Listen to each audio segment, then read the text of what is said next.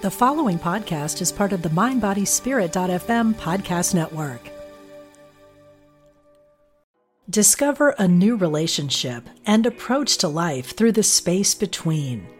Join spiritual teacher Brittany Mondito for a moment of silence, a weekend workshop May 24th to 26th at Omega Institute's beautiful campus in Rhinebeck, New York. Everything we're searching for lies behind what we're running from, Brittany says. Reconnect with your inner sense of safety, grounding, and centeredness. Learn more today at eomega.org/thrive. Look, Bumble knows you're exhausted by dating. All the, must not take yourself too seriously, and 6'1" since that matters, and what do I even say other than, hey? Well, that's why they're introducing an all-new Bumble, with exciting features to make compatibility easier, starting the chat better, and dating safer. They've changed, so you don't have to. Download the new Bumble now.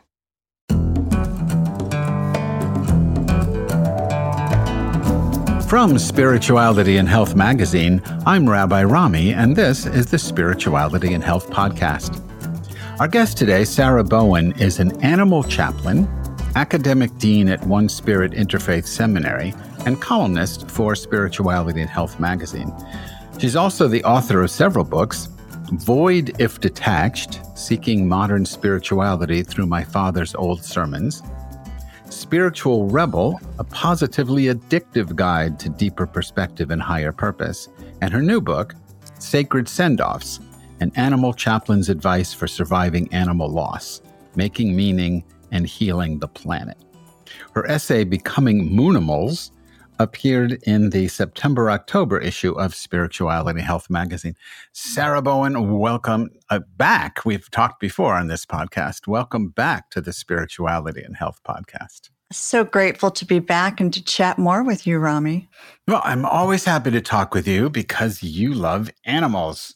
I do, and I know you do as well, so I can't wait to see where this goes. I don't love all animals. I love the four-legged ones. I love apes. It's the human animal that really I find really challenging. But we're going to put that aside and talk about what's in your book. But I think we have to start with the notion of an animal chaplain. I'm sure people listening going, what is an animal chaplain? I mentioned it to someone this morning, and she imagined that you went and sat at the bedside of animals who were in the, within the vets or something, and you were talking to them. So is that what you do? Well, I do spend some time doing that. That's one of the pieces of things I do, is work with animals when they are transitioning and working with the humans who love the animals who are transitioning. So she's not far off. That is one piece of the work that I do. Another thing that I do is work with people while their animals are not sick or ill or dying on how to increase the human-animal bond, how to work with interspecies spirituality, and how to increase mindfulness for all that are involved. And then, of course, I do a lot of advocacy, a lot of working with removing suffering and oppression for the more than human world. And I'm also clergy at the world's first interfaith, interspiritual, and interspecies church. So I get around. Okay. So I was going to hold off the interspecies stuff till a little bit later, but now I have to know, how does the church work? So like many spiritual groups right now, we are meeting on Zoom, but we meet the fourth Sunday of every month. And we have a liturgy and a service, and we incorporate conversations about other than humans. We also do spiritual practices with other than humans. We've chanted shalom with sheep. We've done mindfulness meditation with goats. We do all sorts. This last week, we did a slow meditation with a slug. We did, to try to get ourselves to slow down. So we had a video for about 3 minutes of a slug. We tuned into our breath. We watched the slug, noticed what was going on in our body, what was going on in their body, a being we don't normally pay much attention to, right? We also have interviews with people about animal theology, animal spirituality. And we do a little dancing and a little prayer and things that you would find in any kind of spiritual community. Well, that sounds amazing. I could just, do you ever have guest speakers from like dogs or? Well, we did have a rooster about 3 weeks ago. Oh, great. So Bree, the rescue rooster, and her human Camille came. So, the idea really is that in a lot of spiritual spaces, more than human animals have been left out. Yeah. We're trying to figure out ways to bring them in because they're in our sacred texts. They're in our songs. They're in psalms. They're in prayers. But we've kind of marginalized them and pushed them out. So we're really working to bring them front and center. And it's really a practice of humility, too, because you never know what's going to happen. Absolutely. It's like when Johnny Carson used to bring, the animals onto the show, and you never know what to expect from animals. But you really never know what to expect from people either, sadly. But it sounds really wonderful. There's a book in the Jewish tradition called Perek Shira. It means chapter of song. And it's a collection of the mantra that animals recite. And what a beautiful, beautiful piece of work. It is. Yeah. It turns out, luckily for the English reader or the Hebrew reader, it turns out that the animals all do mantra from the book of Psalms. So you can look up. I can see the book on my shelf, but I can't reach it from where I'm sitting. But you could look up the deer, and the deer says something from Psalm, whatever it is. And the idea is if you can learn the Hebrew of the Psalm, the line that they use, you can recite that to them, and they will resonate because you're using the same mantra. So let's move on from interspecies church and talk about interspecies in a more, I don't know, maybe political vein.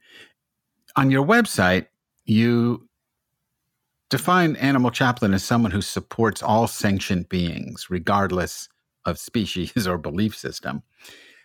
And just a couple of weeks ago, the government of the United Kingdom declared lobsters, crabs, octopuses, or is it octopi? I don't know.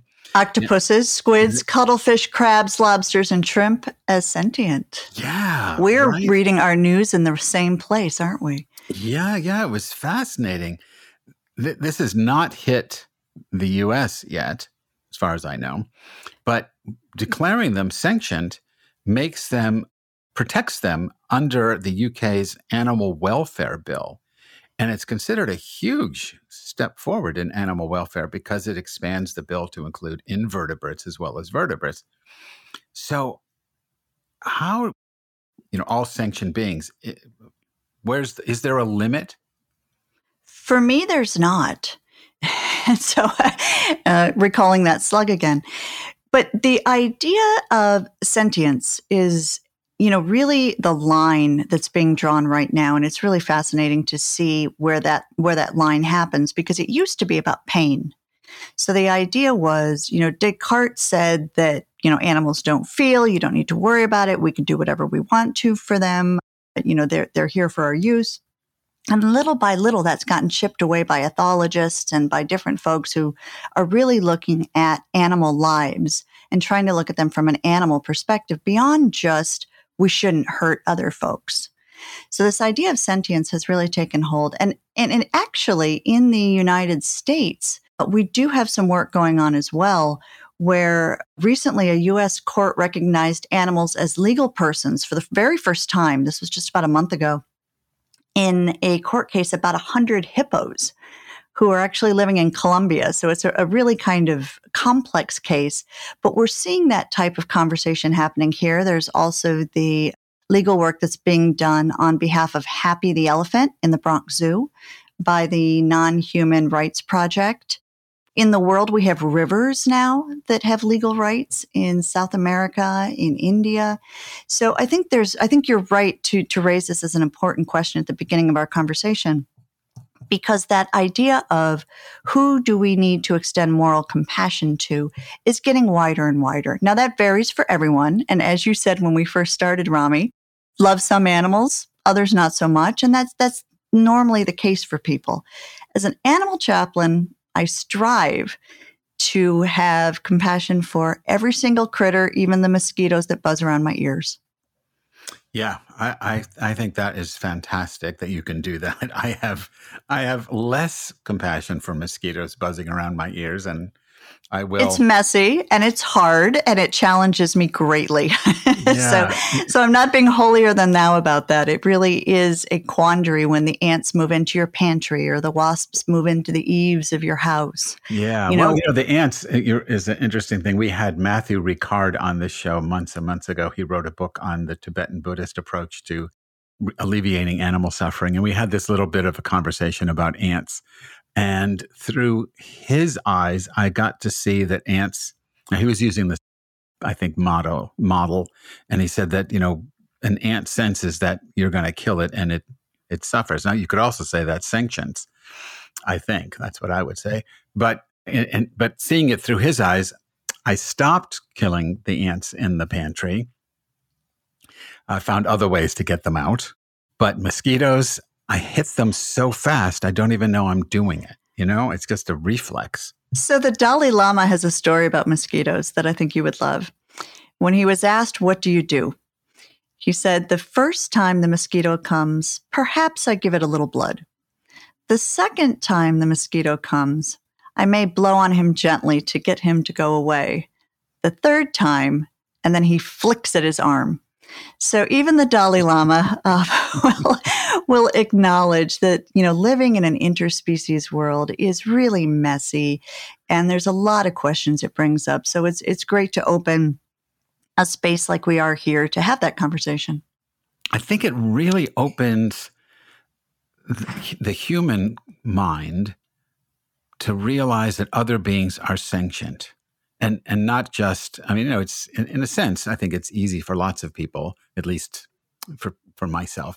If the animal has a face, and I can look at it into its eyes like a dog or a cat or a horse or something, a hippo, I assume there's sentience there. But when they talked about the invertebrate animals, that is just huge from a human point of view, because it's.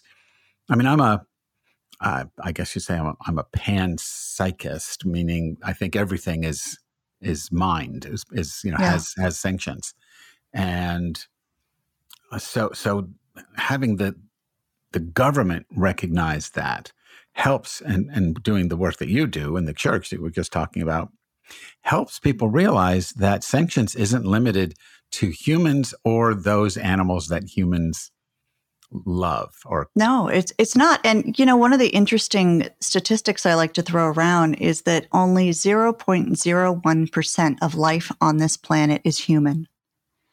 99.99% of life is other than human. And I think that's something that should give us pause. It should also give us pause and then just shock us. Look at the damage we've done, and we're such a small part of the population. It is, and that's that's one of the things that I do in my work, and that we're also doing at the Compassion Consortium, is really trying to how do you show this entanglement of what our daily actions do with what happens with the planet, and then with other issues like food insecurity, like pollution, climate change, racism, poverty, environmental racism. All of these different things are really entangled because we've allowed ourselves to let animals be treated in ways that really are just horrible, as long as we don't see it. Right. And so I think that, raising our awareness to the suffering and the sentience both is important, because the suffering really hits us on that moral level of, how are we treating others?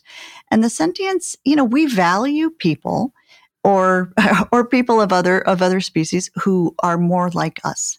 And the more that we learn about animals being more like us and having the capacity for tools and for thoughts and recognizing themselves in mirrors and doing very, very crafty things.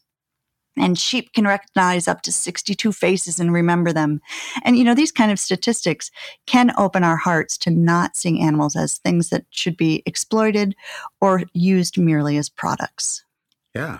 Beings that should be befriended. Yeah, exactly. Yeah. Which brings me to something in your book that I was very interested in. it's probably, I'm going to have to ask you to simplify it for me and anyone else who needs the help with it. But you talk about the work of James Harrod, who is the director of the Center for Research on the Origin of Art and Religion, and Taya Brooks Preback, who's the author of Enter the Animals, Cross-Species Perspectives on Grief and Spirituality. So Preback promotes this cross-species spirituality, and Harrod advocates for something he calls trans-species religion. And how do you understand those? What's the difference? Well, there's a chronology here. So it started with Jane Goodall, and she did work that a lot of us are familiar with. And in her recent book talks about it too. But the idea of watching chimpanzees and the different states that they have and the different things that are kind of contemplative or meditative or might be spiritual. And so what Harrod did was he looked at Goodall's work and the work of other people who were working with chimps and started to say, I see things here that are the same basis that we see in religion. So I see reverence, I see awe, I see gazing. I see groups that are communing with each other in intimacy. I see things that I see at the basis of the religions. So what he wanted to do was say, let's take the words out. Let's take the things that are only human out of religion and create something called trans-species religion. And building on that, Taya Brooks Preback said, all right, but let's also look at types of spirituality, not just religion. So Harrod was very much talking about religion, and Brooks Preback is a little later. So she starts talking much more about spirituality and says we have two different kinds of spirituality. One is intentional and one is unintentional. And so intentional spirituality is when we sit down to meditate or pray or daven or whatever our practice is. But unintentional are those moments where you feel that deep, deep connection, that moment where you have the God wink or you hit the innermost self or whatever your language is in your tradition, right? That moment that the mystics try to put words to and explain for us, the experience of spirituality rather than the beliefs or the conversations about it. And so looking at those kind of things, you start to build a platform for what we now call, or what we call the Compassion Consortium, interspecies spirituality, which is if we can recognize that all animals or many animals have the capacity for these things, what would we gain if we did it with them? What happens when you do mindfulness practices with another species? Is there something that happens? And I have seen there's some magic that happens there. Yeah, I do my meditation. Oftentimes, I do my meditation in a chair, and so there's a back that is shoulder height, and it's stuffed, so it's not like a hard chair. And my dog will climb up on my shoulders, drape herself around me like a shawl, and just sit. And I'm going to say she's meditating with me. I'm projecting. But there is, I don't know, I get this deep sense of, relaxation with her over my shoulders. It deepens the whole process for me. And we would say, and Harrod probably, and Brooks Preback probably as well, but I would definitely say that you're not projecting. Because what we've seen in scientific studies is that the part of the brain that is activated during mystical experience is a part of the brain that dogs, cats, horses, chimps, bonobos also have. So they have the same brain structure or the same capacity for having moments of peacefulness or stillness or tuning in. Now, we put a word on it. We call it meditation. We write rules about it. We write books about it.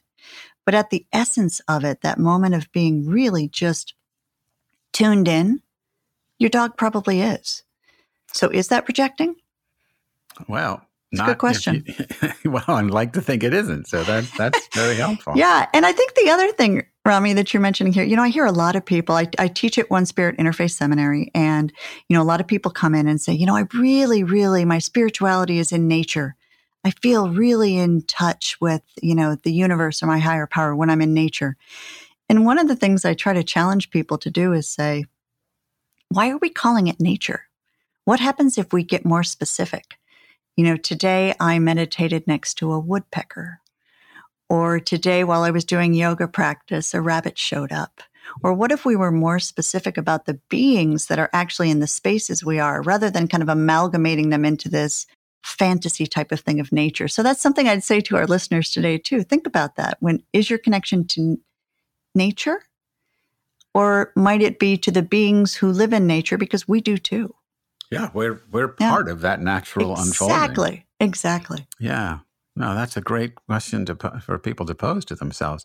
Let me switch gears a little bit and talk about something, I guess, personal and practical that a lot of people, though I'm going to tell you a story that's personal to me, but a lot of people have had the same thing. A couple of years ago, my grandson, Jack, he was 4 at the time. He was with us when our dog Murphy, we had to put her down. I hate to say put her to sleep, but so whatever you want to, whatever the euphemism is for doing that. She had brain tumors. She had painful seizures. And when the doctor explained to me that she knew, I thought maybe she was unconscious when the seizures were happening. She wasn't in any kind of suffering. The vet said, no, I'm completely wrong, that she knew she was horrified by what was happening to her. So we agreed that it was time to let her go. And my son and daughter-in-law came, and they brought their 4-year-old who loved Murphy dearly. And we all sat together with the dog, and the vet explained what was going to happen. And a couple of minutes into it, Jack got very agitated and said he had to leave the room. So his parents took him out. He was gone for maybe 2 minutes, and then he knocked on the door and came back in. He said he needed to come back. So he sat on the floor holding Murphy, and the doctor injected whatever they do, and he just held her lovingly and patted her until she died. And when it was clear that she had been dead for a few minutes, his dad said to him, he said, Jack, Murphy is gone. And Jack looked up at his father and said, what are you talking about? She's right here, because he was holding her still. He didn't have a concept of death exactly. So how do you explain death of a pet, or that's not a great word, but your animal companion? How do you explain that to a preschool or a little kid? Well, I think a first question is, why do we want to explain it? I think that's an interesting question. All right, let's start with that. Rather than ask them what their experience is, what might have happened if at that moment they had asked, what's going on for you right now? What are you feeling? What are you experiencing? What is it like to hold Murphy right now? What does Murphy feel like? What do you remember about Murphy? Right? So to turn it back to, rather than to try to, we love finality. We want to know where we go. We want to know who has a soul and where they go and what happens. And we don't know. We don't have any idea. So, the being able to look at death as a transition, is helpful, but to ask people what their experience is rather than to try to tell them what just happened. I think that's the first thing. I think another thing, there's an entire chapter in Sacred Sendoffs on this question you're asking. And what do we do to take care of animal spirits? What do we take care of animal bodies? How do we deal with this? So it's hard to crash this all down in a couple minutes here. But I think that we have taken the spiritual piece out of death in many ways for animals. It's incredibly clinical. Yet we know 89% of people consider themselves spiritual. So we need to bring that in. So bringing in a poem or a song or something, a ritual to do at that moment. That's a lot of what's in the book of Sacred Sendoffs. What do we do at that moment to help that being, leave this experience and go to whatever that experience is? I like to call it the what's next. I don't have any idea what's next, but I do feel like if I'm going to it, I would like that experience to be peaceful. I'd like to be surrounded by people who love me. I'd like them to be taking care of themselves too. And so I think those are things that we can do in that moment. Discover a new relationship and approach to life through the space between. Join spiritual teacher Brittany Mondito for a moment of silence, a weekend workshop May 24th to 26th at Omega Institute's beautiful campus in Rhinebeck, New York. Everything we're searching for lies behind what we're running from, Brittany says. Reconnect with your inner sense of safety, grounding, and centeredness. Learn more today at eomega.org/thrive. That's not a perfect answer, but it's a very helpful answer. I wish I had thought to do that when the situation was actually happening. Ask him what he thought about what was going on, rather than his dad trying to explain to him what was happening. Well, it's natural. We want to explain away the discomfort. And it's the same thing that happens when people grieve. There's really interesting research. 93% of people who have a pet loss have disruption in their lives.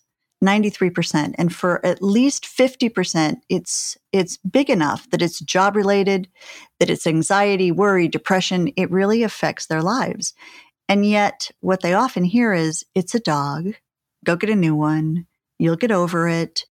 Time will heal all wounds, all of these types of things. And so we, as a, kind of interspecies world, 67% of our homes have animals that live with us. We need to get smarter about how to handle animal loss, because it's going to happen. Our lifespans tend to be longer than theirs are. We need to prepare for it.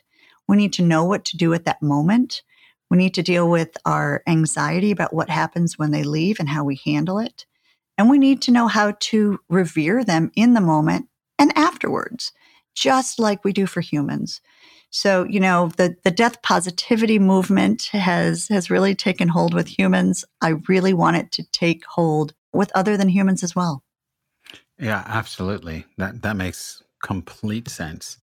One of the things that I got from the book, or one of the challenges, it seemed to me, that you might face after having read your book, that you might face in the various contexts in which you bring these ideas, is the book has a distinct Christian tone to it. At least that's how I read it.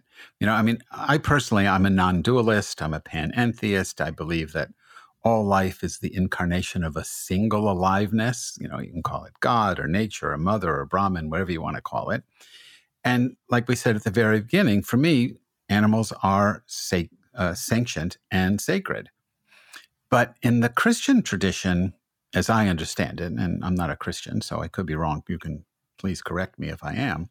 But in the Christian tradition, animals don't have souls. And you see this too in Orthodox Judaism, and animals they have some kind of sanctions, but they don't have souls the way humans have souls. Now, I'm not a big believer in soul because that sounds very dualistic to me, but leave that as it may without getting into what I think. Are you confronted? Do you find challenges going to churches and talking about this when the tradition itself, in this case Christianity, doesn't really align with this notion of an ensouled being an animal? So I want to start by saying two things. One is that I am interfaith, so my beliefs are going to come from a lot of different places and make a big mess, as opposed to be strictly a Christian approach. But why I address what Christianity says about animals is just because that idea of dominion and the idea of soul has become so pervasive within our society, especially in Western society, that it's got to be tackled. So to not speak of it is to not speak of the elephant in the room, to use an animal metaphor. And so within the book, I tried to use the idea of a couple of different Jesus's teachings, which we can read in ways which are animal positive, which are concerned for animals. The idea that animals are soulless is primarily a Catholic idea. We have to remember that Christianity is not a monolith, right? There are so many different versions of Christianity with different beliefs, and there are a lot of Christians who would talk to you about the soul of animals. So, yeah, you kind of started a messy question. I kind of gave you a messy answer, but I think the reason that why I address it is because it's prevalent. The idea that animals are here for us to use. When you ask people, why do you believe that? It somehow makes its way back to Genesis. Yeah. So we need to address it. And if we really look at the Christian New Testament, there are these beautiful, beautiful stories that have been read in certain ways about animals that can also be read in ways that Jesus had concern for other beings. He talks about wanting to free the oppressed. He talks about wanting to bring sight to those who can't see. And he doesn't say humans in there. He does all sorts of different things. And I detail those in the book, not because I think people should necessarily need to use Christian ethics in their decision-making, but to show that's where a lot of what we've inherited as a culture has. Then I broaden to look at, the idea of treating your neighbor as yourself is prevalent in almost every tradition. So, hopefully people of any belief system or no belief system at all, atheists, agnostics, come one, come all, there's a lot to look at in here. So I hope that it will have people question whatever they were raised with to believe about animals, regardless of what tradition you were raised in, or if you were not raised in a tradition at all. Right. Does that answer it at all? No, that answers the question. I think it also addresses, at least the way I heard what you were saying. We live in a predominantly Christian country where the trope of, and I recognize Christianity isn't one thing, but biblical tropes pervade every aspect of our lives. Yeah. And this notion of, in Genesis 1, this notion of dominion, where animals are to be, and that's, there's people argue about what the word means in Hebrew, but people interpret it to mean that they're ours to use, like, trees and rocks and, whatever else we use, just to be their resources to be exploited. That is one version that's one creation story. In Genesis 2, you get one where it's the exact opposite, that people are created, and the Hebrew says to protect and to serve. And the word serve, with regard to nature and animals, the word serve is the same word that's used in Hebrew when you talk about worship, that there's a sacredness that we're supposed to exhibit with these animals. So you get chapter 1, which goes one way, chapter 2 goes the other. Our culture is more Genesis 1 oriented. We need to shift to Genesis 2. Totally. Then just one last point, because you brought up Genesis and my little rabbi mind is racing with quotes. So in the 12th chapter of Genesis, verse 3, it says that we're supposed to be a blessing to all the families of the earth. And apropos to what you said a minute ago about loving your neighbor, it doesn't say your human neighbor. To be a blessing to all the families of the earth, it doesn't limit it to human families at all. In fact, adding the word all before family suggests that it's much broader than that. So, I think one of the things that you're doing, and I try to do this in my own way, though I'm not an animal chaplain, is to challenge these biblical tropes and to say, look, there's more to the Bible than this anthropomorphic, human-centered, worldview.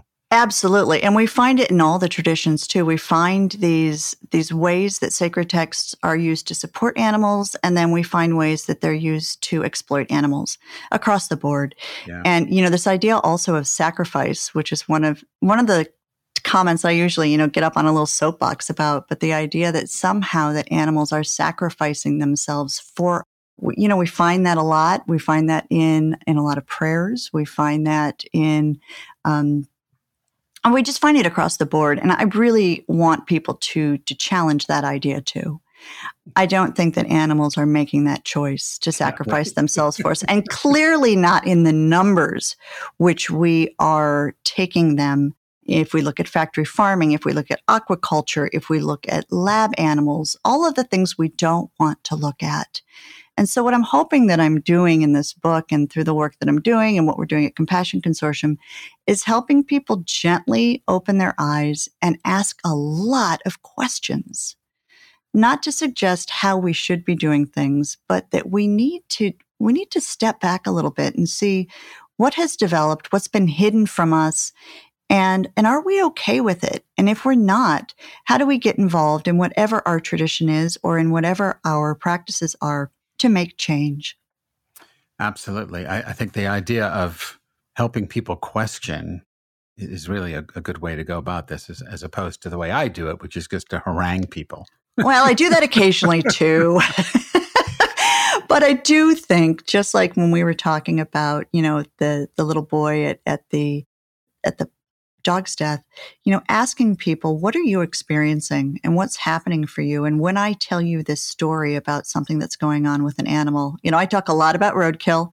1 million animals a day are killed by human motorists. Wow. 400 in the US alone, 400 million as compared to 100 humans. The human deaths are also horrible, but just these unseen losses of wildlife and extinction. I just came back from Galapagos. I was learning a lot about that. How can we open our eyes to these things and how can we be better neighbors and maybe help the planet out a little bit, while we're doing that as well? Yeah. I mean, we're running out of time and I'm going to have to wrap this up, but you made me think of, in Virginia, there's a place called Yogaville, which is Swami Satchidananda's ashram. And on one visit, I was picked up at the train station and driven to Yogaville. And part of the road leading quite a number of miles, it seemed to me, leading into the ashram itself is a major turtle crossing. And we had to stop, which is great. I mean, the driver was looking out. She knew these turtles were there. We stopped and waited for each of them to make its way across. It was just a sense of compassion for the turtle. And it was a great meditation exercise because you never knew when we would stop and have to just breathe and wait as the turtle made its way to wherever it was going. Yeah, it attunes us to life. Yeah. It attunes us. It gets ourselves out of thinking that we are the center of the universe. Again, we're 0.01% of life on the planet. And we tend to behave like everything is here for us. So any of those practices we can do, what a beautiful, people, keep your eyes on the roads, right. Not on your phones. Oh. Keep them on the roads and allow space to let turtles and squirrels and raccoons and other folks commute too. Right. Which sort of brings me to the way I want to end the podcast. You have this wonderful poem right at the end of the book that, I could read it and people would hear me do it, but if you read it, it's your poem. I think it'll be much more powerful. And that's the way I'd like to bring the conversation to a close. So if you have a copy of that with you, if you'd read that for us. I would love to. And thank you for this conversation, Rami. Ask everyone listening to take a deep breath. Tune into the space you are in and open your ears and hearts. May my presence be a blessing to all creatures. Blessed furriness walking on 4 legs, may you be sustained and flourish. Blessed feathered of the skies, may you be sustained and flourish.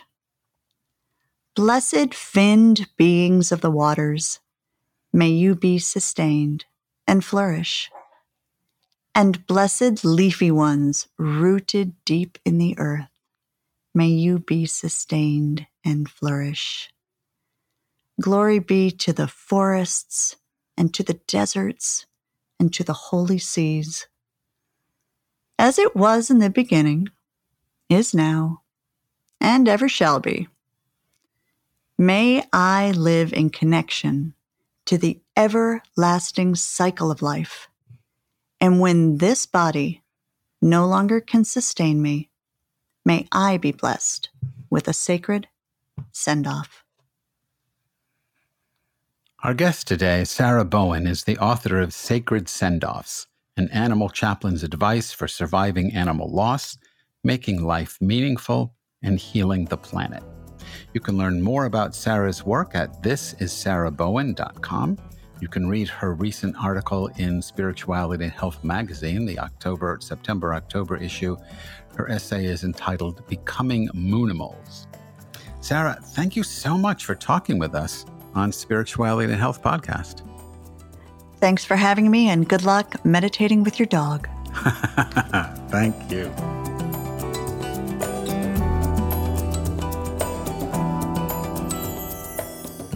You've been listening to the Spirituality and Health Podcast. If you liked this episode, please rate and review us in your favorite podcast app. If you enjoyed this episode, be sure to share us on social media and tag us at Spirit Health Mag. You can also follow me on the Spirituality and Health website, where I write a regular column called Roadside Musings. Don't forget to subscribe to the print magazine as well. The Spirituality and Health Podcast is produced by Ezra Baker Trupiano, and our executive producer is Mallory Corbin. I'm Rabbi Rami. Thanks for listening.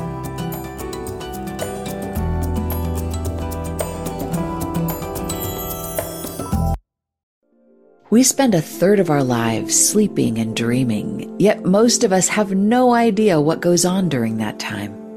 I'm Kelly Sullivan Walden, and as a dream expert and best-selling author, I'm here to empower you to mine the gold from your nighttime dreams.